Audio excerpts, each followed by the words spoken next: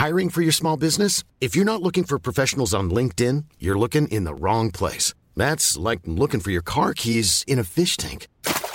LinkedIn helps you hire professionals you can't find anywhere else, even those who aren't actively searching for a new job but might be open to the perfect role. In a given month, over 70% of LinkedIn users don't even visit other leading job sites. So start looking in the right place. With LinkedIn, you can hire professionals like a professional. Post your free job on linkedin.com/people today. Mom deserves the best, and there's no better place to shop for Mother's Day than Whole Foods Market. They're your destination for unbeatable savings, from premium gifts to show-stopping flowers and irresistible desserts. Start by saving 33% with Prime on all body care and candles. Then get a 15-stem bunch of tulips for just $9.99 each with Prime. Round out Mom's menu with festive rosé, irresistible berry chantilly cake, and more special treats. Come celebrate Mother's Day at Whole Foods Market. Since 2013, Bombas has donated over 100 million socks, underwear, and T-shirts to those facing homelessness. If we counted those on air, this ad would last over 1,157 days. But if we counted the time it takes to make a donation possible, it would take just a few clicks. Because every time you make a purchase, Bombas donates an item to someone who needs it. Go to bombas.com/ACAST and use code ACAST for 20% off your first purchase. That's bombas.com/ACAST, code ACAST. This is a Lip Media podcast. Oh, hello, chickens. Welcome to the Theory podcast. The Daleks are here.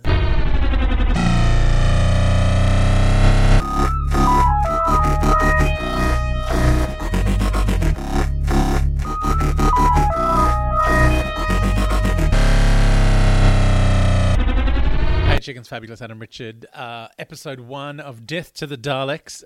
It's my first John Pertwee, which is very exciting. So it starts off with some bloke in a quarry who gets shot with an arrow and then falls into a mud pit full of dry ice. Peak 70s Doctor Who. Sarah's wearing bathers and she's putting on floaties, and the doctor's like, you don't have to put on floaties. You can't sink on Florana. It's got effervescent water. It's like swimming in Coca-Cola. That's going to be sticky. Then there's a red light on the TARDIS that Sarah points out, and then next thing you know, all the power's out. And then there's a very shaky TARDIS landing, like clearly stagehands giving a red-hot go behind it.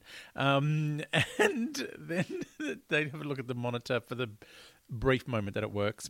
And then it goes out, and it's just fog.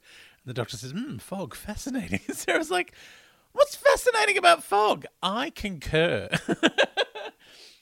And then the doctor rightly points out maybe it's the fog that's put the TARDIS out of action. He has clearly seen some weird fog in his time. That is spooky fog. That's like the fog episode of The Crown, terrifying. Have you seen that? Oh my God. Is it the first or second season?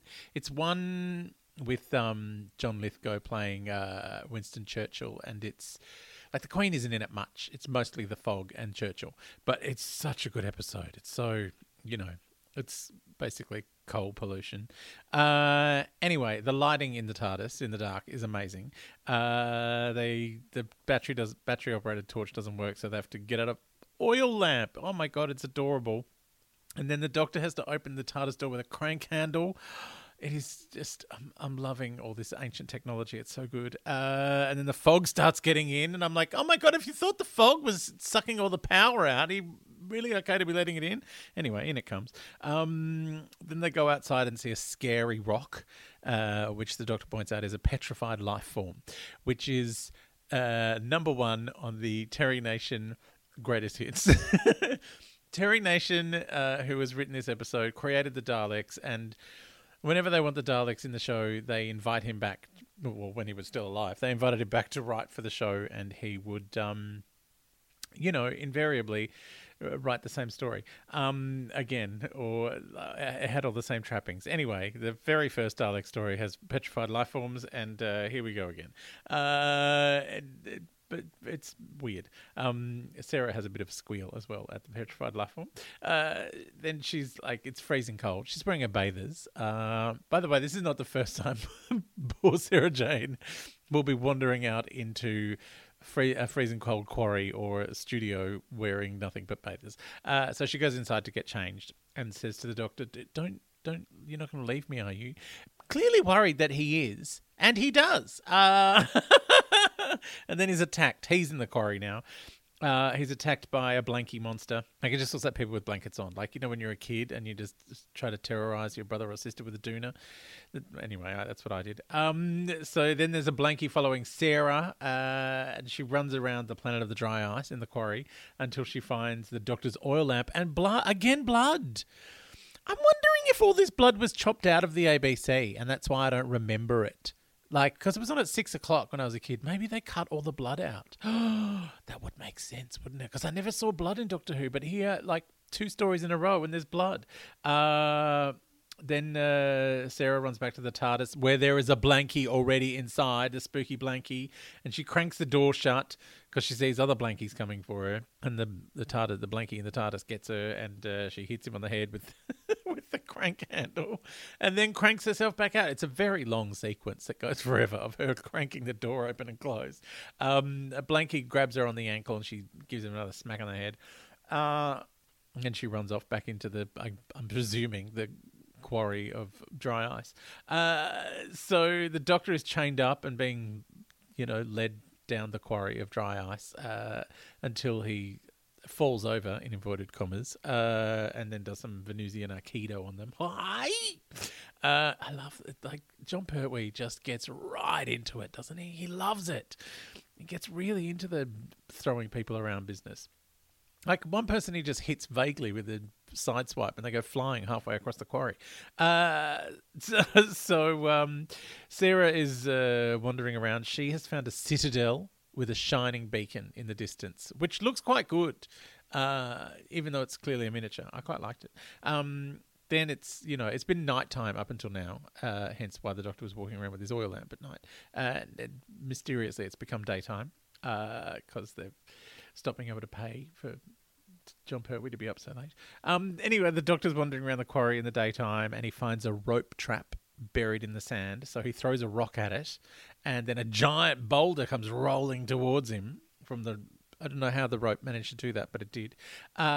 So then the Doctor gets into a fight with a guy in a uniform, the same uniform that old mate that got shot with an arrow was wearing earlier, like at the start of the episode. And then he's, some other guy in a uniform says, stop fighting with him. He's one of us. So he ends up with all these humans in like some sort of, I don't know, sort of futuristic tent thing. One of them has a bow and arrow. And then he meets Jill Tarrant. Now, Tarrant is another Terry Nationism. Every second person was called Tarrant. Like even in Blake 7, which Terry Nation also created, there's a Tarrant. There's more than one Tarrant. There's a bunch of Tarrants. There's Tarrants everywhere. So yes, you're watching a Terry Nation story if every second person is called Tarrant. So then they say the Exelons aren't day creatures. So we've got a name for the I guess the planet. They're calling it Planet Exelon, and the people who live there are Exelons. And they say, look, if Sarah goes to the city, she'll be sacrificed. And it's a bit late for that because next scene, where is she? She's at the city. She's at the front door and there's walls lighting up and these symbols light up. And I've got a T-shirt with those symbols on it. And every time anyone sees it, they try and say, what does it say? Is that June or is that like, I'm like, no, it's the planet of the Exelons. Anyway, it's just like, little half things with circles in them. So then a blankie gets Sarah. She's fended away off all the blankies up until now, but now they've got her. And then... Then the plot is explained to the Doctor, or why the humans are on this planet, the planet of the Exelons, and it's got something to do with a mineral called perinium, which I'm sure, if you said it the wrong way, will refer to a part of your anatomy we don't need to talk about here. Anyway, they need it for a plague. There's a plague. That's another Terry Nationism. There's always a space plague. Like, it's forever space plagues in the Terry Nation world. Then a flying saucer falls out of the sky. Like it's not the best special effect I've ever seen. Like, it looks like someone's lost control of the fishing wire and they're just like, oh, we've dropped the spaceship. Yeah, that'll do. Anyway, the spaceship's falling. Meanwhile, we cut back to Sarah and the Blankie choir is singing to her. So they're singing some strange song. There's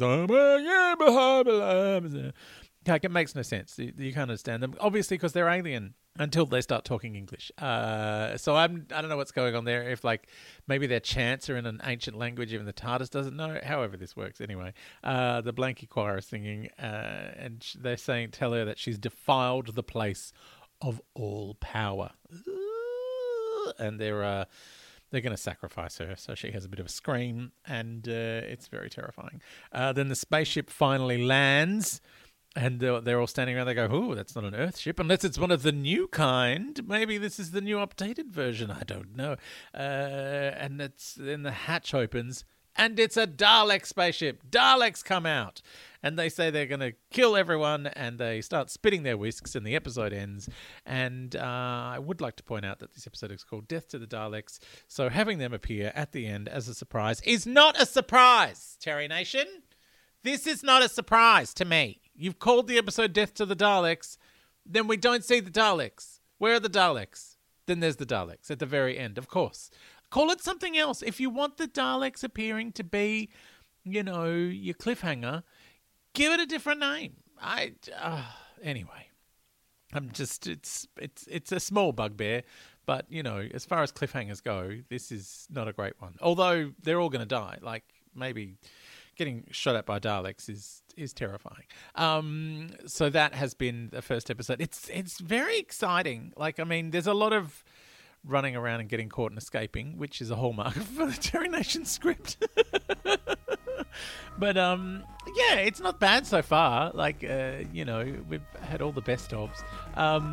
But hopefully the next one will be even more exciting, because now we've got, finally, Daleks. Hi, I'm Daniel, founder of Pretty Litter. Cats and cat owners deserve better than any old-fashioned litter. That's why I teamed up with scientists and veterinarians to create Pretty Litter. Its innovative crystal formula has superior odor control and weighs up to 80% less than clay litter. Pretty Litter even monitors health by changing colors to help detect early signs of potential illness. It's the world's smartest kitty litter. Go to prettylitter.com and use code ACAST for 20% off your first order and a free cat toy. Terms and conditions apply. See site for details. Even when we're on a budget, we still deserve nice things. Quince is a place to scoop up stunning high-end goods for 50 to 80% less than similar brands. They have buttery soft cashmere sweaters starting at $50, luxurious Italian leather bags, and so much more. Plus, Quince only works with factories that use safe, ethical, and responsible manufacturing. Get the high-end goods you'll love without the high price tag with Quince. Go to quince.com/style for free shipping and 365-day returns.